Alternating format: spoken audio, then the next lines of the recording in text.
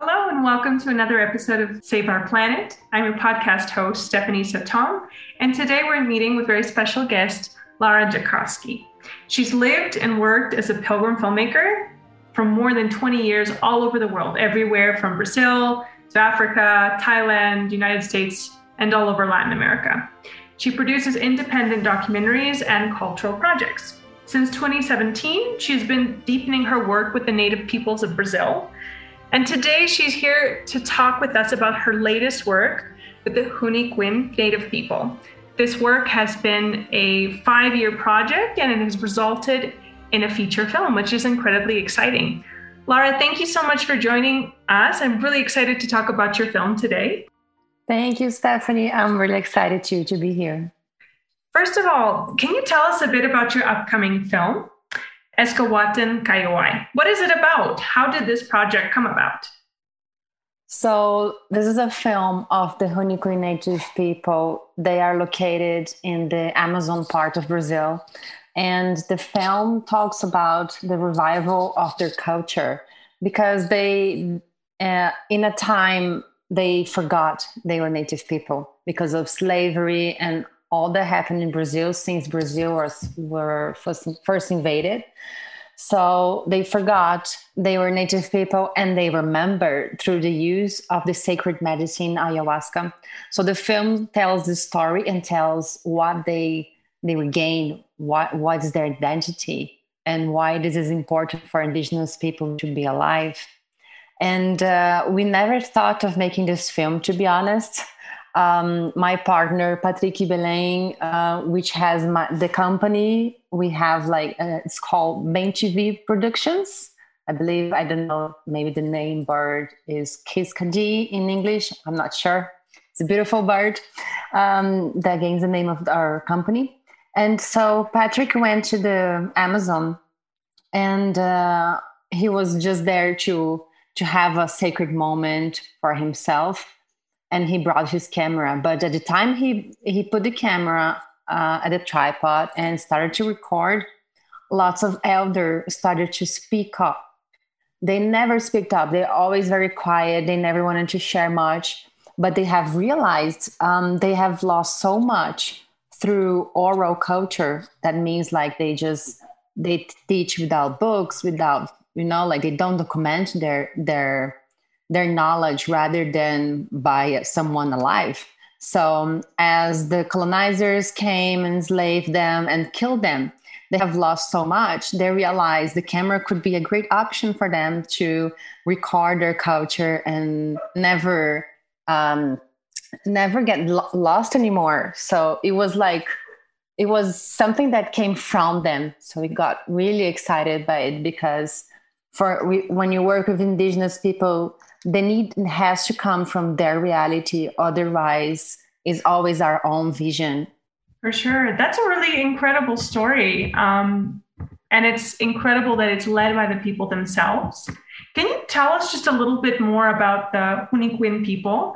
As I understand it, that's what they call themselves, but outsiders might know them by a different name, which again kind of is this outside imposed worldview on the people themselves, no? Yeah. So the Huni are originally called as Kaxinawa. They are all over Brazil and Peru. And they are quite numerous in our state, the Acre state. They are quite like a big people. And they used to live all together like thousands of years ago before the Portuguese came to invade Brazil. So they had like a really strong culture. They used to live all together. And when the colonizer arrived, they had to like fled out to all over Peru and all over Amazon. So they got like spread out. And, they have been always quite spiritual people. They are very serious about the spirits of the forest, the knowledge of the forest, and the knowledge of elders, of course, and knowledge of plants. So it's quite amazing, like they have more than 100 kinds of eye drops for like many uses. There's an eye drop that you use to dream well. There's an eye drop that you use to learn things. There's an eye drop that you use to hunt. So like it's amazing. I remember once I was walking down to the forest with the elder woman of the village, and I've asked her like, "Can you show me some medicinal plants so I can start to learn a little bit from you?" And then she gave me the biggest lesson of all. She just said, "Just look around. Everything is medicine." So I was like, "Wow, yes, we know we don't know much." And that shows me like how much love they have for nature, and they see value in every single plant, every single person, every single bird that sings. They know the value, and they know what it means, and they know what nature and the spirit is telling them. So they're quite like connected people with spiritual works, let's say. That's really incredible. And this project has taken you 5 years now, so you've spent an incredible amount of time getting to learn from the Huni Kuin people. What would you say? You've already talked a bit about the film and how it's sort of a documentation of their reconnection to their indigeneity and their own traditional knowledge. In kind of a summary of the film, what actions have the Huni Kuin people taken to revitalize their culture and their spirituality? So first of all, they started to take ayahuasca again. I mean, like they have always been using ayahuasca, but what happened is that when the colonizers and the slavery happened, they were forbidden of drinking their sacred medicine, of eating their own food, of talking their own language, of using their own clothes, and so on. So they have lost everything. And by using ayahuasca, they realized what they have lost. They remembered. So everyone started to take ayahuasca all together until a spiritual leader called Ninawa, which is the main character of the film. He said, "You know what? I'm gonna do this movement of revitalizing our culture. Let's create a village. Let's live there. No drink is allowed, no alcohol, right? No religion. Let's just live as native indigenous again." So he had to be very harsh with people. And because, they were used to go to parties, drink, like do things as we do. And then suddenly they had to like let this go and start a new life. And like you're just remembering. It's not that just comes back like that. You have to put a lot of effort. So they had put a lot of effort to drink all together this medicine, talk a lot with the elders. The elders started to speak up again. They were afraid still to know they still remembered their own culture. They never forgot it, but they were like, basically people said to them, "If you speak your own language again, I'm going to kill you." And they did. They decimated the people, even though they're like quite huge in enormous quantity. But, so they made this compromise of remembering, and because they also realized how much the world was screwed, and they said, "You know what? We have this key in our hands. Let's dive in." And once we dive in, and once we are all connected again, and we have our own food again, and our clothes again, and our own cosmology again, then we can offer to the world. And that's what they're doing now. So they concentrated to get united first. And now they are ready 20 years after this revival started. They are all over the world going and sharing their own culture and knowledge, and especially the love they have for nature, and to the knowledge also that we are all nature. We should not separate, otherwise we just get lost of our own selves. That's what happened with them. How have you talk about a really interesting process of bringing back these things that have been lost? I can imagine it'd be very difficult in some ways to reach to younger generations who never learned these things in the first place.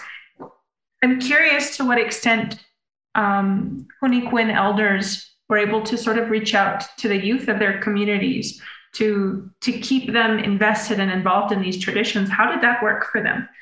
Yeah, that's a very interesting question because, that's the key problem all over the world with native indigenous communities or rural communities and so on. So each village has their own approach, which I quite like from Ninawa, our main character and the spiritual leader of this village, that he realized that the young people wanted to go to the city. And he said, you know what, how can they get interest by their own culture, because it's something quite deep, like you have to want to dive in. So he introduced guitar, the acoustic guitar, to the village. Before, they only used to have like music with voice, only voice, or I don't know how you call maraca. So like they never had a guitar before, an acoustic guitar. And I started to sing the traditional songs with the guitar. Then the young people started to get amazed by it. And it's so amazing that this is the village that I've listened the most beautiful songs. Like everyone has a guitar or has aural music, or they know how to play the drums. They're very musical. All the young generation are putting all the energy in producing their own music. They started to get into the medicine. They started to get into diets, to be alone in the forest, to receive a spiritual power and vision, so they can canalize in their music. And music in the Huni culture is a very important key, because all ceremonies of ayahuasca, they are taken by music. They call sacred chants. So the young generation is just blowing my mind. Everyone that goes to this village gets amazed by how incredible is the music scene there. So like that's amazing. Of course, there's a lot of difficulties that arise in each village and with the youngers, but it's a quite of a model what is happening there. I'm very proud, and at the film we show quite a lot of this, because the village is all about that. It's all about music, and it's all about the young. They're very aware that if they don't have young people engaged to their own culture, their culture is going to be lost. That's such a creative approach, combining traditional musical creative processes with some more Western instruments to sort of keep it relevant and alive for the young people. That's incredibly creative. And pivoting just a little bit back to the creation of the film itself, you mentioned how this film was very much expressed through Indigenous eyes.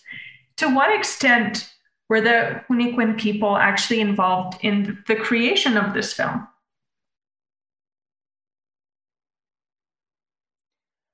So they're quite involved, but not as much as we would love to. Unfortunately, we couldn't give the camera in their hands and teach them, as we used to do in many places we go and countries we did go.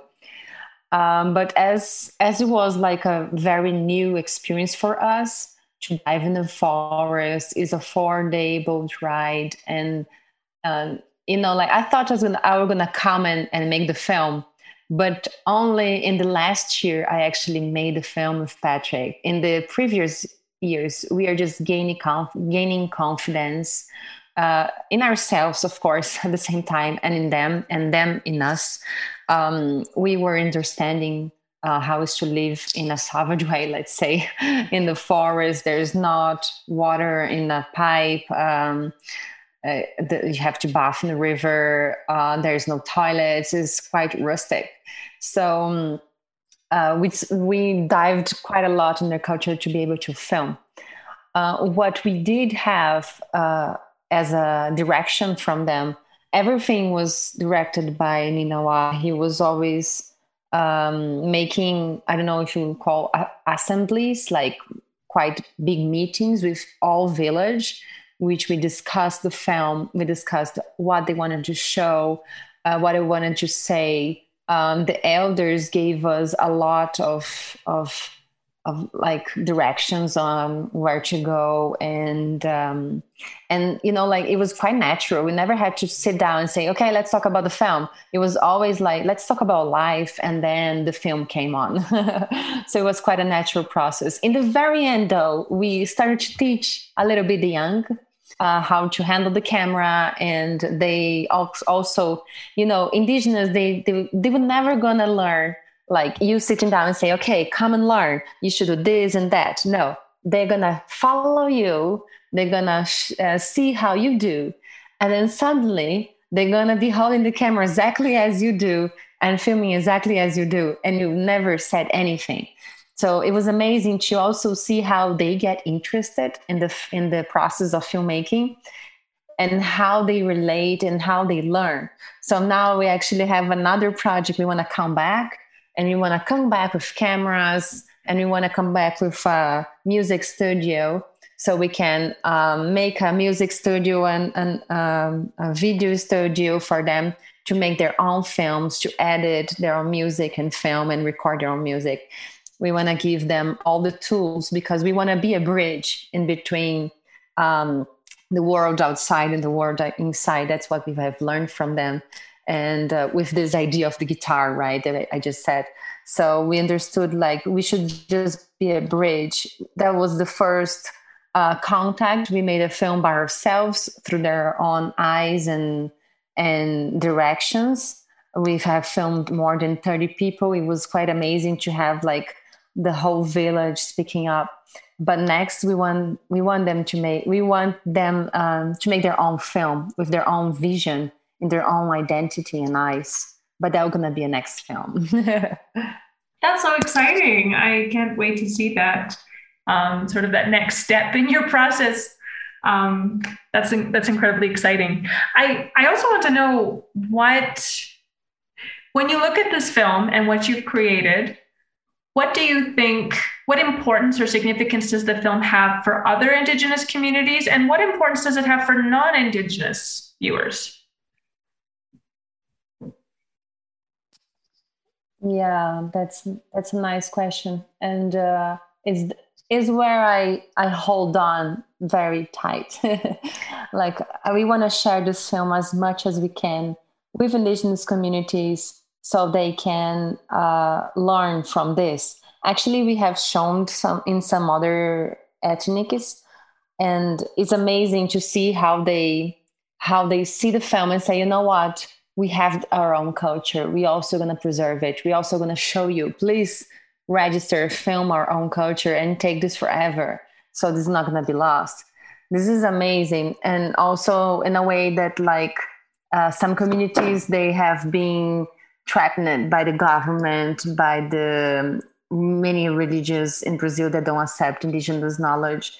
And they are threatened to just leave it all behind, their identity. So when we show the film, we just showed quite like just fragments, experts of the film, just like a little short clip. But it already, like, it was amazing to see how the villages get like they get strength from the film. They say, you know what, like, let's fight for it. It's worth it, you know. And apart, like when we, I hope, right, because I haven't shown yet to the outside world, but we really hope that people watch this film and see that if we have lost something in the way, we can revive it, we can retake it, I don't know, remember it, right? Like I see, like we are living in a world that we just want commodity technology. We just want to have like a really easygoing life and buy food in the market and so on.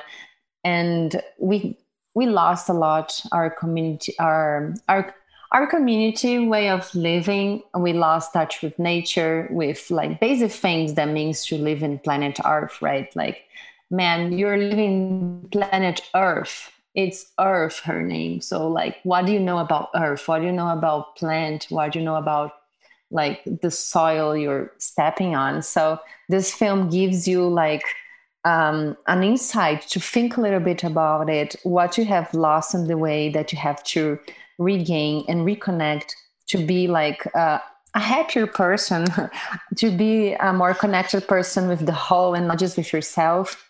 This crazy last 2 years we have been living made us think a lot about our lives. And we saw also like how cities and countries that were like left like you say Vienna, right? Like suddenly the water was clean again. Suddenly, so much come to life again.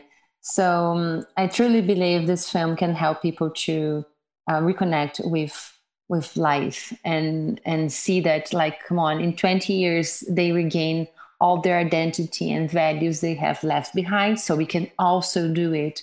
We as humanity, we can regain our values and act in pro of life and not anymore just individualistic way of living. That's incredible. So now the obvious question, how can we watch the film and how can listeners of this podcast also support your work? So right now we are looking for a distribution partner. We are looking for private exhibitions in or like public exhibitions in museums and galleries all over Europe. That's like the first place we'd like to go, or America and all over America, right? North America, Latin America. We'd love to find people to help us with distribution. That's the key point.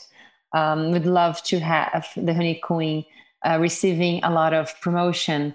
That's the need of the spiritual leader. I said, like, please make people know that we are alive and that we matters. That were his words. So we're looking for people to help with distribution, so we can go to film festivals, museums, and so on.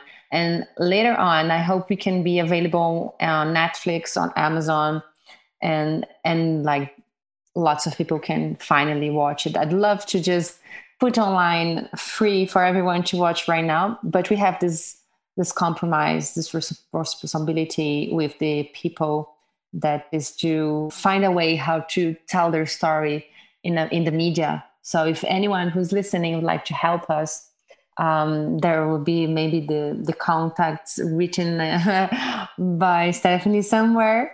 We have a website called eskawatafilm.com. You can get our contact in there and help out on how can we distribute this film in a way and make their word to go further.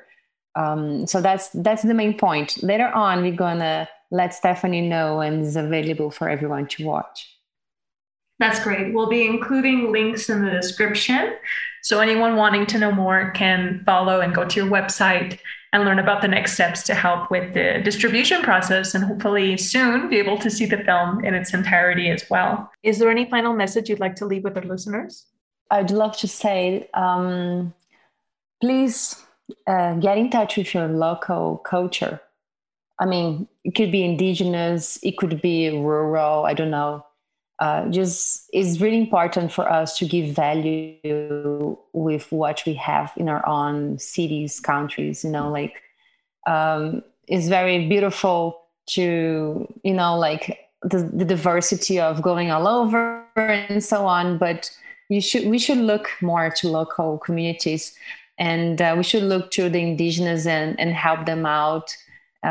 Give a hand to people that are really willing to reconnect with ancestral knowledge, with traditional knowledge that gives value to Mother Earth, because we are living in a really like crazy times. Anything can happen to our world. Let's give the hands, like get out together with with people that are doing this work of regaining the values, right, that we have lost in the way. There is time. We can all still do it. Nothing is lost. We just have to get connected and with good values at our hands. Laura, it's been such a pleasure getting to speak with you. Thank you so much for your time today, getting to hear about your experiences and sharing about the Eskawata Kayawi film project. I sincerely hope that you're able to find a distributor as soon as possible so the film is available for general viewing. For our listeners, we've included links in the podcast description. Follow these links to learn more about the film and for ways of getting involved and supporting its distribution. Thank you so much for joining us on another Save Our Planet podcast. Join us next time.